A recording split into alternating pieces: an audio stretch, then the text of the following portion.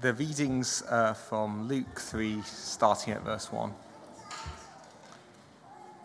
In the 15th year of the reign of Tiberius Caesar, when Pontius Pilate was governor of Judea, Herod Tetrarch of Galilee, his brother Philip Tetrarch of Iturea and Trachonitis, and Lacinius Tetrarch of Abilene, you can tell I didn't practice this, during the high priesthood of Annas and Caiaphas, the word of God came to John, son of Zechariah, in the wilderness.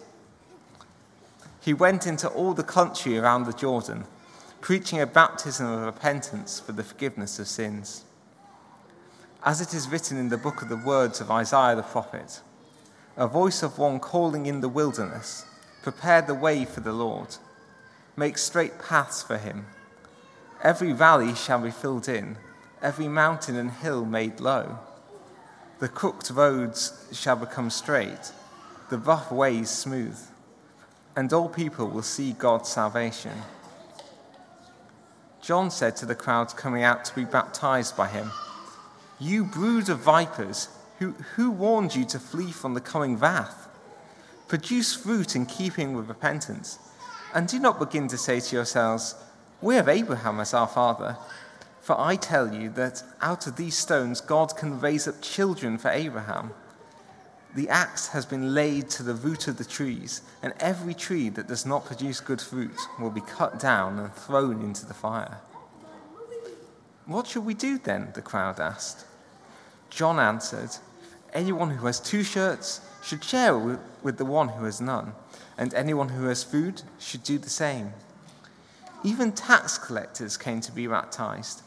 "Teacher," they asked, "what should we do?" "Don't collect any more than you are required to," he told them. Then some soldiers asked him, "And what should we do?" He replied, "Don't extort money and don't accuse people falsely. Be content with your pay." The people were waiting expectantly and were all wondering in their hearts if John might possibly be the Messiah. John answered them all, "I baptize you with water, but one who is more powerful than I will come, the straps of whose sandals I am not worthy to untie. He will baptize you with the Holy Spirit and fire. His winnowing fork is in his hand to clear his threshing floor and to gather the wheat into his barn, but he will burn up the chaff with unquenchable fire." And with many other words, John exhorted the people and proclaimed the good news to them. But when John rebuked Herod the Tetrarch because of his marriage to Herodias, his brother's wife, and all the other evil things he had done, Herod added this to them all: he locked John up in prison. This is the word of the Lord.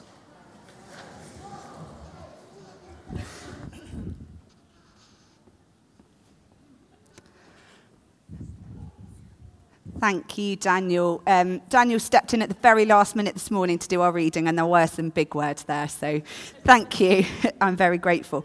I need to start off by saying today I've been quite poorly this week. I basically went to bed Monday afternoon and I got up on Friday evening. That was about how it went, wasn't it? And so yesterday was my first day out in the real world for a long time. And I feel really cheeky, but I've been encouraged to do this by my husband and one of our, longest standing members of church, Andy. I've got a croaky voice. And what does Jonathan have when he's got a croaky voice? Hot Ribena. Not whiskey, Eleanor. Hot Ribena. Now, as part of our staff Secret Santa this year, Jonathan got this mug. Jonathan's Hot Ribena mug. He thought I'd bought it, which I didn't, but it's a brilliant present. And I was talking to people about it today, and they're like, "You've got to use the mug." I don't think he's even used the mug yet, but I'm using it. So, happy holidays, Jonathan. I will give it a good wash. Right, on we go with the talk. So today we are talking about John the Baptist. John the Baptist pointed the way to Jesus. That was his job, if you like. Now, often in the big business world, which I've never been a part of, but often people have big titles, don't they, for big jobs. So I was trying to think of what John's title might be if he was in the business world today. And so I thought he might be called assistant to the big guy. He might be called warm-up act for the main one. He might be called CEO of direction. But actually what I landed on was Jesus pointer. Not quite so grand, is it? But I thought we might call him Jesus pointer. And the reason for this is because in verse 15, we're told their people were waiting expectantly and were all wondering in their hearts if John might possibly be the Messiah. And John the Baptist answers very clearly that he's not the Messiah. He shares that the power Jesus has is greater than his, and he's not worthy even to untie Jesus' sandals. John the Baptist points to Jesus in all that he does. He consistently reminds people of how powerful and how special Jesus is whilst he does his own ministry. Now, I'm going to look at these verses quite a lot today, so it might be helpful to have a Bible in front of you, either a paper one or on your phones, but if you haven't got one, that's fine.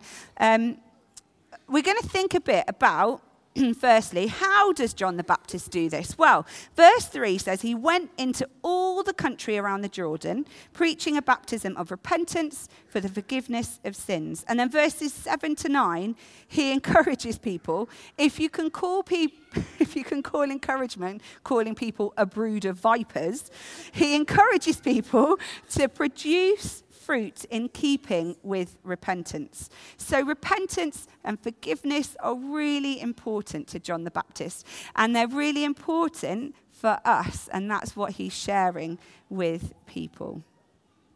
He encourages them to live their lives and to repent of the things that they've done wrong. And we did a little bit of that this morning, didn't we, with the big bubbles. And next week, we're talking about baptism, I think, in John the Baptist. That's why I'm not talking about that today. It's not that that's not important. It's just that that's not what I'm talking about today. So John the Baptist points people to Jesus through his teaching and tells them to repent and to say sorry for the things that they've done wrong.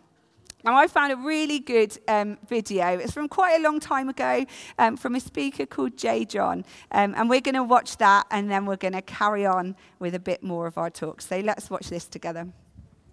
There was a workman, and this workman was leaving the factory after a day's work. And he's pushing a wheelbarrow out of the factory. Inside the wheelbarrow, there's a very small package. He's stopped by a security guard. The security guard says, "What have you got in your wheelbarrow?" He says, "Well, I've got a small box." The security guard says, "I can see it's a small box. What have you got in it?" He says, "Well, you know the sawdust that's on the floor at the end of a working day? Well, it's swept up and it's thrown away. Well, I needed some, so I put it in a box and I'm going to take it home." The security guard says, "Open your box." He opens the box, sawdust. He says, "Out you go." Second day, same thing. Third day, same thing. Fourth day, same thing. Fifth day, he's pushing out his wheelbarrow. Inside the wheelbarrow, there's a small box. It's the same security guard. The guard says, "It's you again. What have you got in your wheelbarrow?" He says, "Well, I've got the same as I had the other 4 days, sawdust." The security guard says, "Well, open it." He opens it, it's sawdust. The security guard says, "I've just got this feeling that you're stealing something. I just got that feeling." "Look," he says, "why don't you tell me what you're stealing, and I promise I won't report you." The man says, "All right then, I'm stealing wheelbarrows."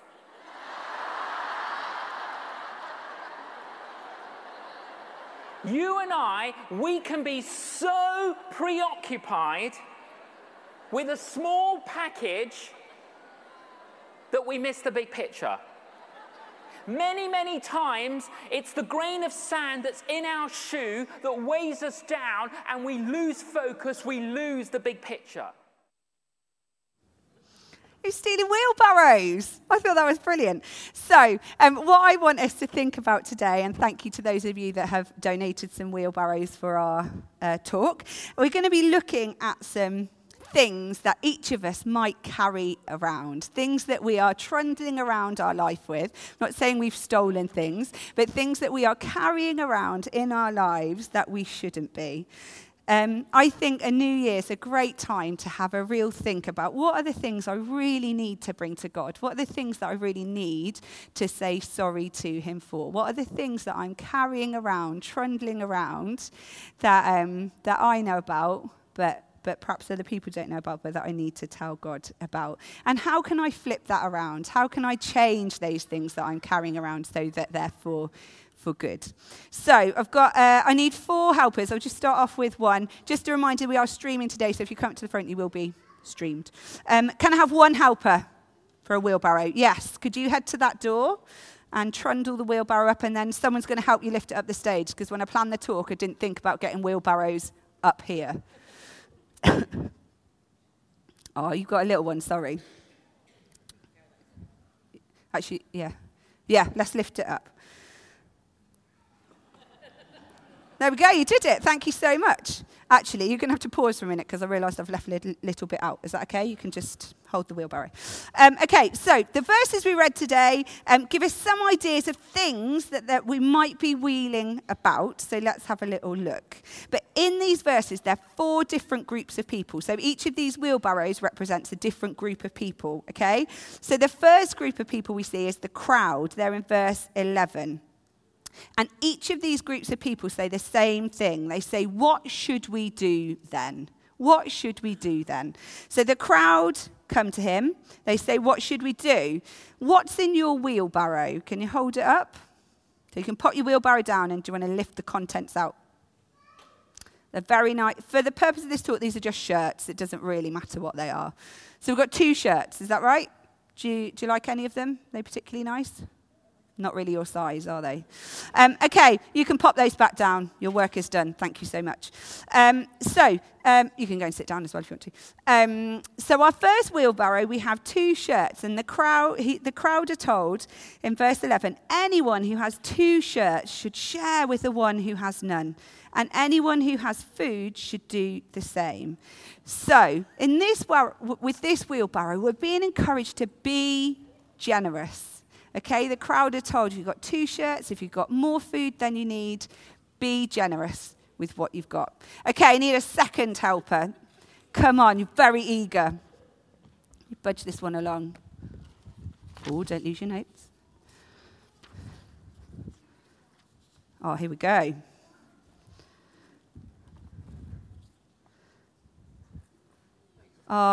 Sorry, you will be needed with the next 2, I promise. Thank you so much. Do you want to wheel it this way? Okay, so the second group of people we see in the Bible, in these verses, are the tax collectors. And they are told, don't collect any more than you're required to. Thank you so much. So, tax collectors don't collect hearts, do they? Do you know what tax collectors collected? Money. They did collect money. Super job. So, tax collectors collected money. But most of us, some of us might be, most of us probably aren't tax collectors. So I thought, actually, I think about this. It's to do with being honest. Can I just borrow the cushion for a minute? I just need to show them something, and then this is perfect. So can I just borrow it for a second? So brilliant. So can you hold that arm out there? So this is to symbolize being honest. Oh, no, don't rip them off. That'll ruin the whole point. This to do with being honest. So when we're honest, we're throwing our heart out and we're saying, this is how it is and this is who I am. Do you want to take this to go and sit down? Would that be helpful? Brilliant. So, you can borrow it. Of course you can borrow it. We've got another one. You can have one each. Okay, so tax collectors and being honest. So we're showing our hearts to God and we're saying, this is who I am and this is how I want to live and I want you to help me. Does that make sense? Brilliant. Okay, third wheelbarrow. This needs to be some guy. Yeah, you'd be brilliant. Okay.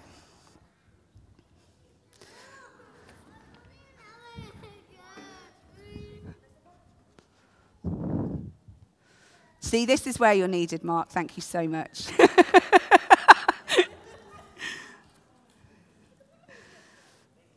Here we go. Okay, so number 3 is the soldiers. Thank you very, very much. Okay, so the soldiers are told, don't extort money and don't accuse people falsely. Be content with your pay. Now, do you want to pick this up? This is a very tenuous link, I'm afraid. And you've got to hold it the right way, otherwise it doesn't make sense. So, can you hold that and show everybody? To do this, I found the biggest Sharpie pen I've ever found. It was chunky. Anyway, you might hold it still so you can see. What does that look like? A sad face. And if we flip it round, a happy face. Thank you so much. You can go and sit back down. That's it. You can leave it here if you want. You want to take that with you? Yeah. Okay. Giving away the church resources. Enjoy. Soldiers are told, don't extort money and don't accuse people falsely. Be content with your pay. And we're going to come back to that in a minute. But being content, obviously, is all about going from being not so happy to being happy. Okay, last wheelbarrow. I feel like I've built myself a barricade. Do you want to go and help? So number 4. So actually, I said the groups of people all said, what should we do then? Actually, this last person didn't say that, but John still offered his advice. So this is to do with Herod, and this is a really big one. Actually, I might need to move this one to make way for it.